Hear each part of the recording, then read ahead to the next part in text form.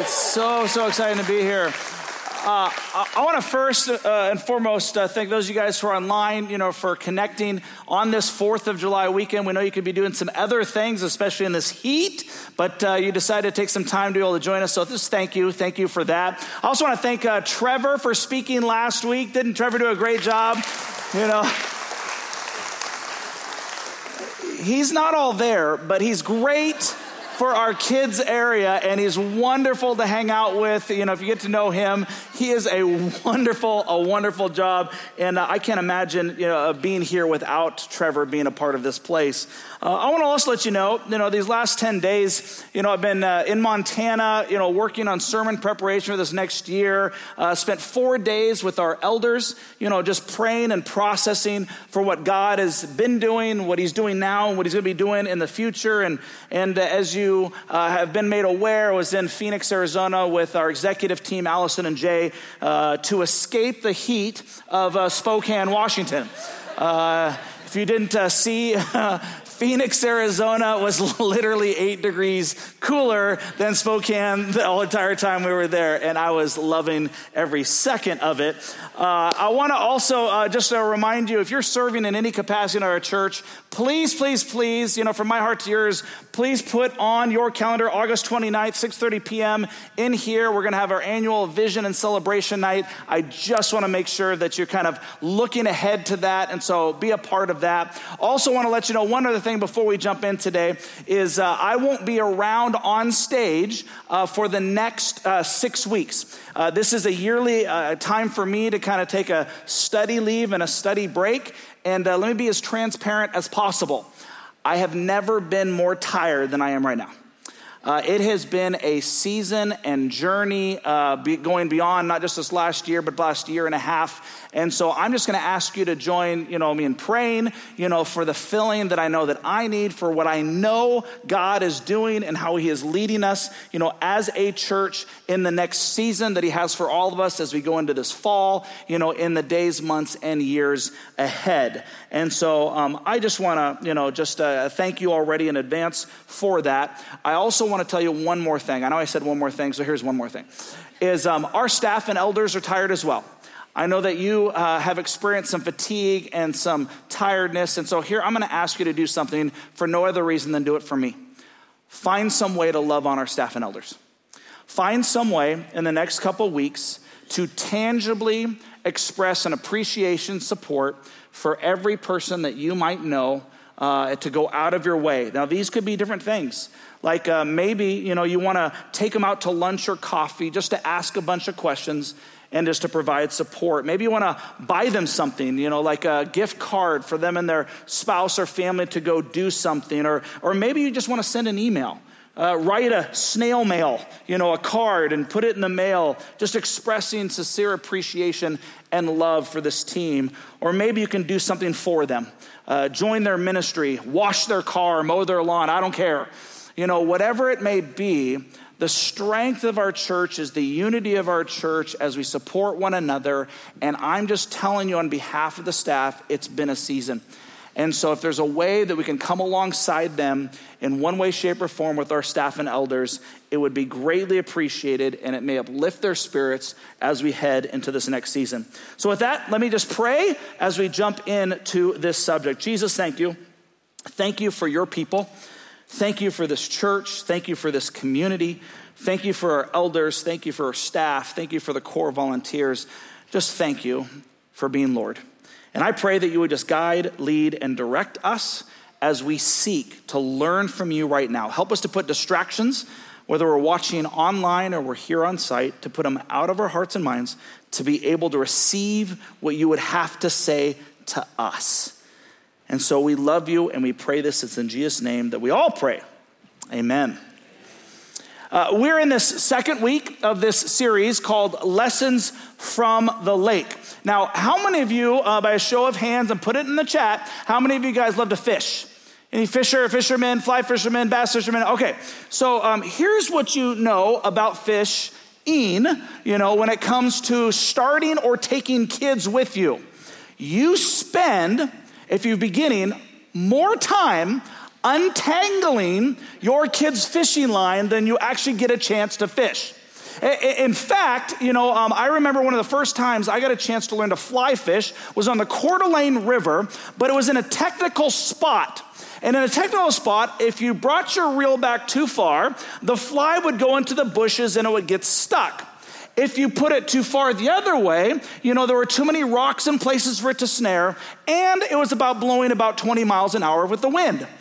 I spent 4 hours, I'm not kidding, 3 hours of that. I was untangling, untying, unhooking, rehooking, and I'm like, this isn't fishing. I said, this is just playing in the woods. This is just throwing things in the river. There's nothing fishing about it. I spent so much time untangling than actually fishing. And I wonder, do you ever find moments, times or seasons in your life where you're not really living, but you're just trying to untangle the mess in which you find yourself in? See, it's so easy to find ourselves entangled with all the things of life. And I think you can agree with me on this 4th of July weekend that our nation is in one of those seasons. You can see it, and you can feel it. And as we celebrate July 4th as the day of independence from the stronghold of England, could it be that we're more entangled now than we've ever been in the history of our country? And so before I go further, I want to back up just a little bit and just remind you of a few things as it pertains to our nation. On July 2nd of 1776, Congress voted to approve a complete separation from England. 2 days later, the early draft of the Declaration of Independence was signed. 4 days after that, members of Congress took the document and read it out loud from the steps of Independence Hall, proclaiming to the city of Philadelphia and the rest of the nation as they rang on and into the Liberty Bell. In fact, the inscription on the top of the bell is from our Bible. In Leviticus chapter 25, verse 10, it says this: "Proclaim liberty throughout the land and to all the inhabitants thereof." One of those signers is by the name of John Adams, said this: "The general principles on which the fathers achieved independence were the general principles of Christianity." Probably the clearest identification of the spirit of the American Revolution was given by John in letters that we have today to his wife Abigail the day after Congress approved this Declaration of Independence. He wrote to her 2 letters in one day. One was short and jubilant that the Declaration had been approved, but then the other, was much longer and gave serious consideration to the severity and the seriousness of what had been done that day.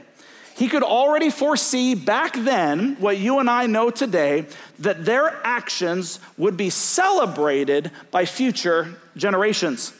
Adams noted in one of his letters, "The day will be the most memorable, epic day in the history of America. I am apt to believe that it will be celebrated by succeeding generations as the greatest anniversary festival." He felt that the celebration should be in a manner that would commemorate the day literally as a day of deliverance by solemn acts of devotion to God Almighty. The Declaration of Independence was the birth certificate, as you know, for this nation. But the men who signed it knew it could also be their death warrant when they did it. Out of the 56 founding fathers, I bet most of you do not know that 27 were actually trained as ministers, took their pledge seriously, knowing that it could mean their death by hanging.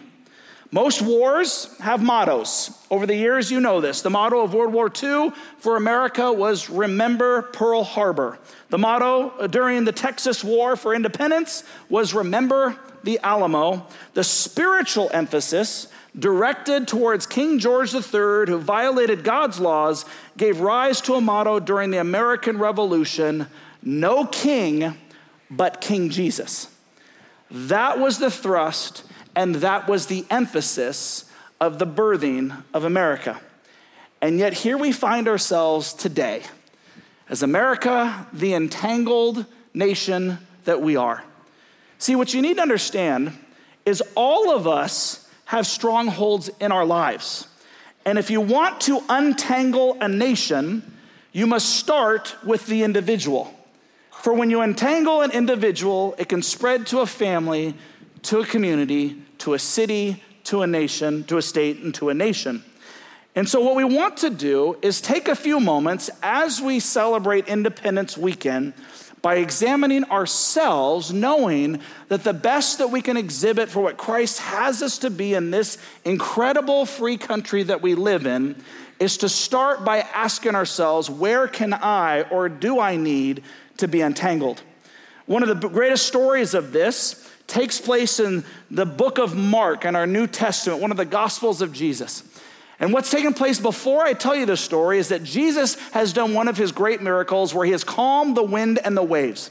And Mark tells us that not only one boat, but many boats were actually crossing the sea. And this is where we pick up in Mark chapter 5. So they arrived at the other side of the lake in the region of Gerasenes when Jesus climbed out of the boat. A possessed man by an evil spirit came out from the tombs to meet him. This man lived in the burial caves and could no longer be restrained, even with a chain. Whenever he was put into chains and shackles, as he often was, he snapped the chains from his wrist and smashed the shackles. No one was strong enough to subdue him. Day and night he wandered among the burial caves and in the hills, howling and cutting himself with sharp stones. Now we know that this is an extreme example, but I think we can readily admit this guy had some issues. He was fairly entangled in life. And I'm gonna bet, whether you're watching online or you're here now, that most of you are not actually possessed by a demon. Some of your kids are, but most of you are not demon possessed.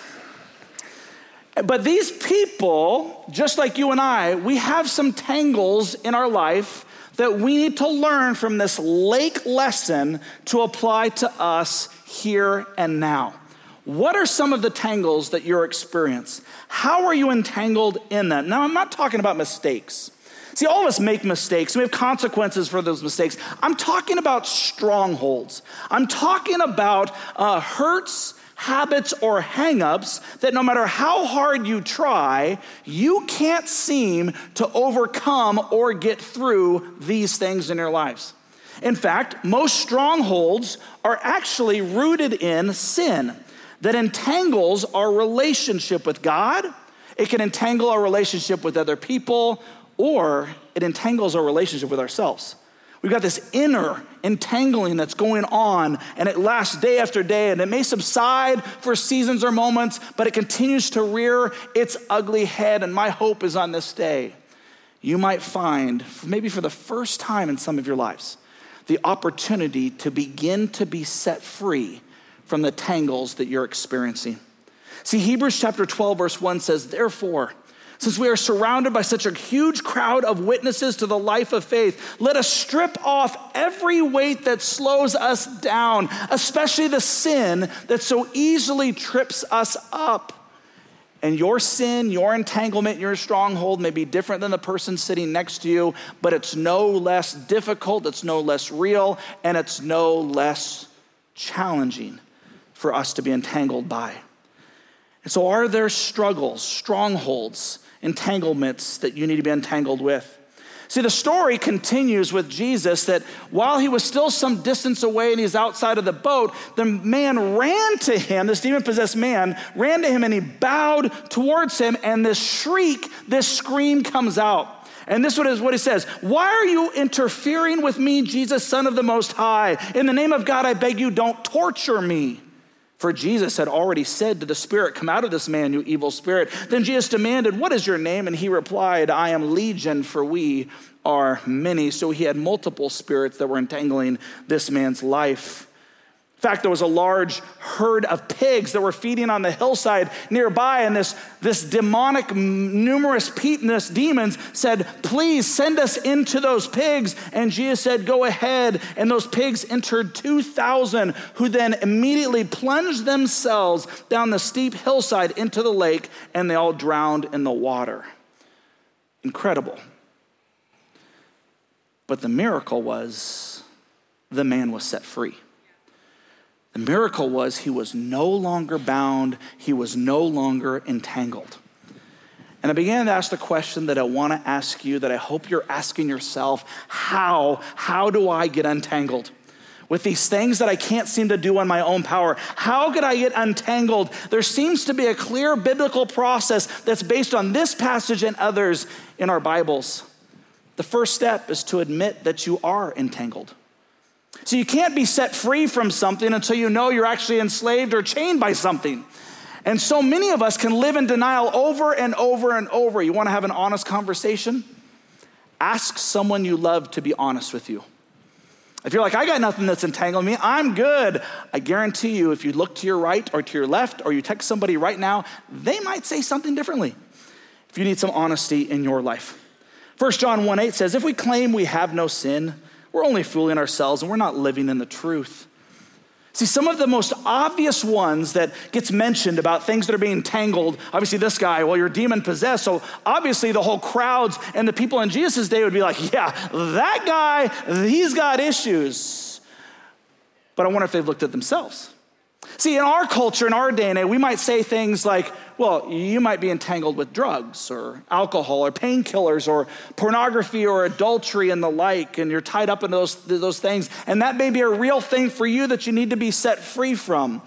But let me press in for just a few moments on things that may not readily come to the recesses of our mind. See, in Rooted, which is a 10-week experiential journey that I encourage all of you to go through when given the opportunity on a regular basis that we offer here at this church, one of the chapters that you get to go through is discussing this idea of strongholds, these things that entangle us on a regular basis. And so let me list you to some that might resonate with actually where you are right now.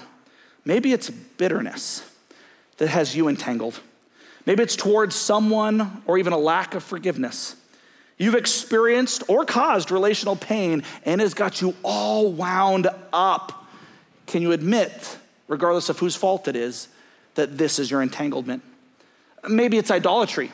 Now, an idol is putting anyone or anything above God in your life. Can you identify that maybe every time you want to go deeper with him, every time you want to connect with him on a deeper level, you find yourself being gravitated toward the temptation of something that continues to become a higher priority in your life? Maybe it's your career pursuits or financial pursuits. In and of themselves, there's nothing wrong with that until it becomes more important than Jesus Christ. Maybe it's a relationship. See, sometimes the very gifts of God become the idols that replace him.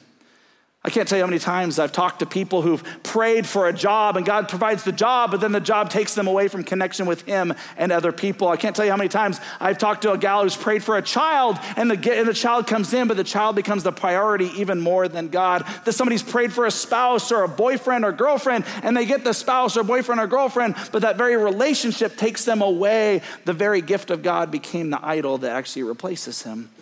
It's very easy in our lives. That could even mean caring more about our country than God's kingdom in our country. And there's a big difference between the two. See, maybe it's insecurity.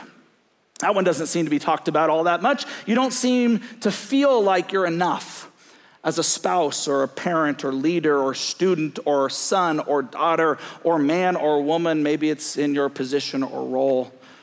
It's this deep sense of feeling inadequate and it's got you tangled up on a regular basis. Or maybe it's as simple as pride. Now, pride is either consistently thinking or living or believing that you are actually better than others, but the not so obvious level of pride is when you don't allow other people to serve and help you in your times of need. When you refuse to admit that you have weakness or even admit that you're wrong. That's a form of pride as well. See, 1 John 1:9 says, if we confess our sins to him, he is faithful and just to forgive us our sins, but not just forgive us, but to cleanse us from all wickedness. See, we've got to admit that we are entangled. Can you identify even now where it is that you find yourselves entangled, whether it be now or on a regular basis?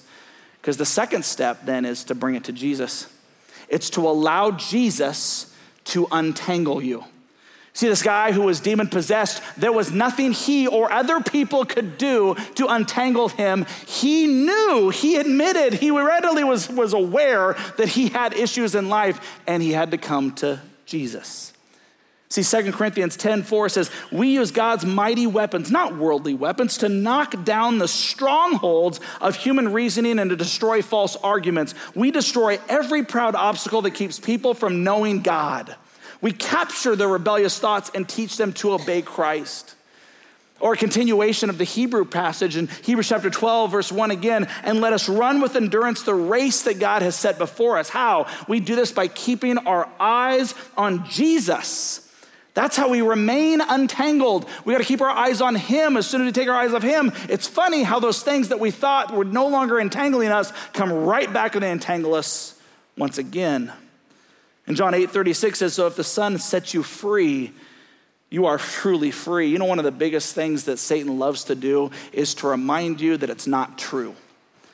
And he tries to help create self-doubt, to say, you know, I know you're free that one time, but look at you. Look what you're thinking. Look what you're processing. You're like, no, I can be set free. I am set free because Jesus set me free. Allow Jesus to come in, which leads us to the third part, is we've got to get regular encouragement from others.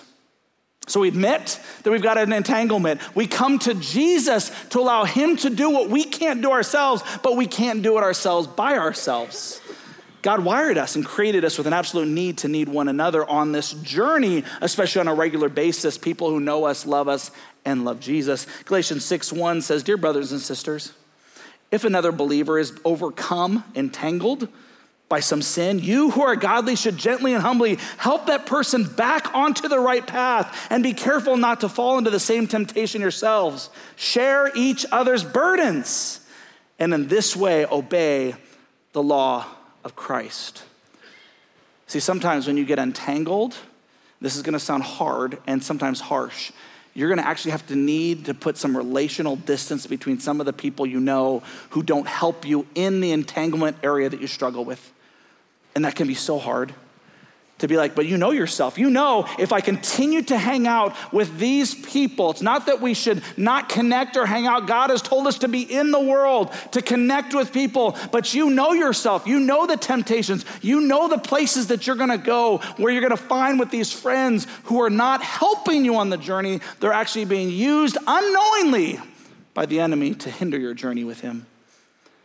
That's going to be hard. That can be really, really difficult, which is why I want to always provide smaller environments that we call life groups here at Valley Real Life to help walk through and be honest, because it's called Valley Real Life, this journey of faith. Now, on a side note, I need you to see something. For those of you who've been Christians for a long time, something that I have never seen before, and this is going to surprise most of you. Jesus is crossing the lake, and Jesus has calmed the storm, and Jesus gets onto the other side of the lake, and Jesus steps out of the boat onto the other side and engages with this guy, and then engages with the crowd that comes and is fearful of what's going on in the situation. Here's my question for you. Who didn't get out of the boat? The disciples. None of the disciples at any point in this story got out of the boat. You want to know why? Because this group of people was bad in their minds. See, this group of people that Jesus was hanging out with was not Jewish people. These were not even Samaritans, half Jewish and half Gentile people. These were the Roman people. These were the citizens who were morally corrupt. This was the people, this was the country, this was the bad people that they despised. And in their journey, it would be a sin. They were told by their religious leaders that not only you're not supposed to associate with this people, you're not to go to their city, their land, and to step out onto their land. At their journey, they didn't believe, they didn't know, they didn't trust, they didn't step out of the boat because they had a perspective. We're good, they're bad. And they stayed in the boat. And Jesus says, I'm going to break that barrier. You see, the reason I say this is because one of the reasons we're entangled as a country is that we have done the same thing in our own lives. We have taken sides and we have tribed up. And we have said, whatever we believe politically or racially or socially or economically or whatever, we're in the right and those people are in the wrong. And Jesus says, I'm gonna be the person to model for you what it looks like to build a bridge to those people. Because those people are you people, and those people are me people. That's what Jesus does.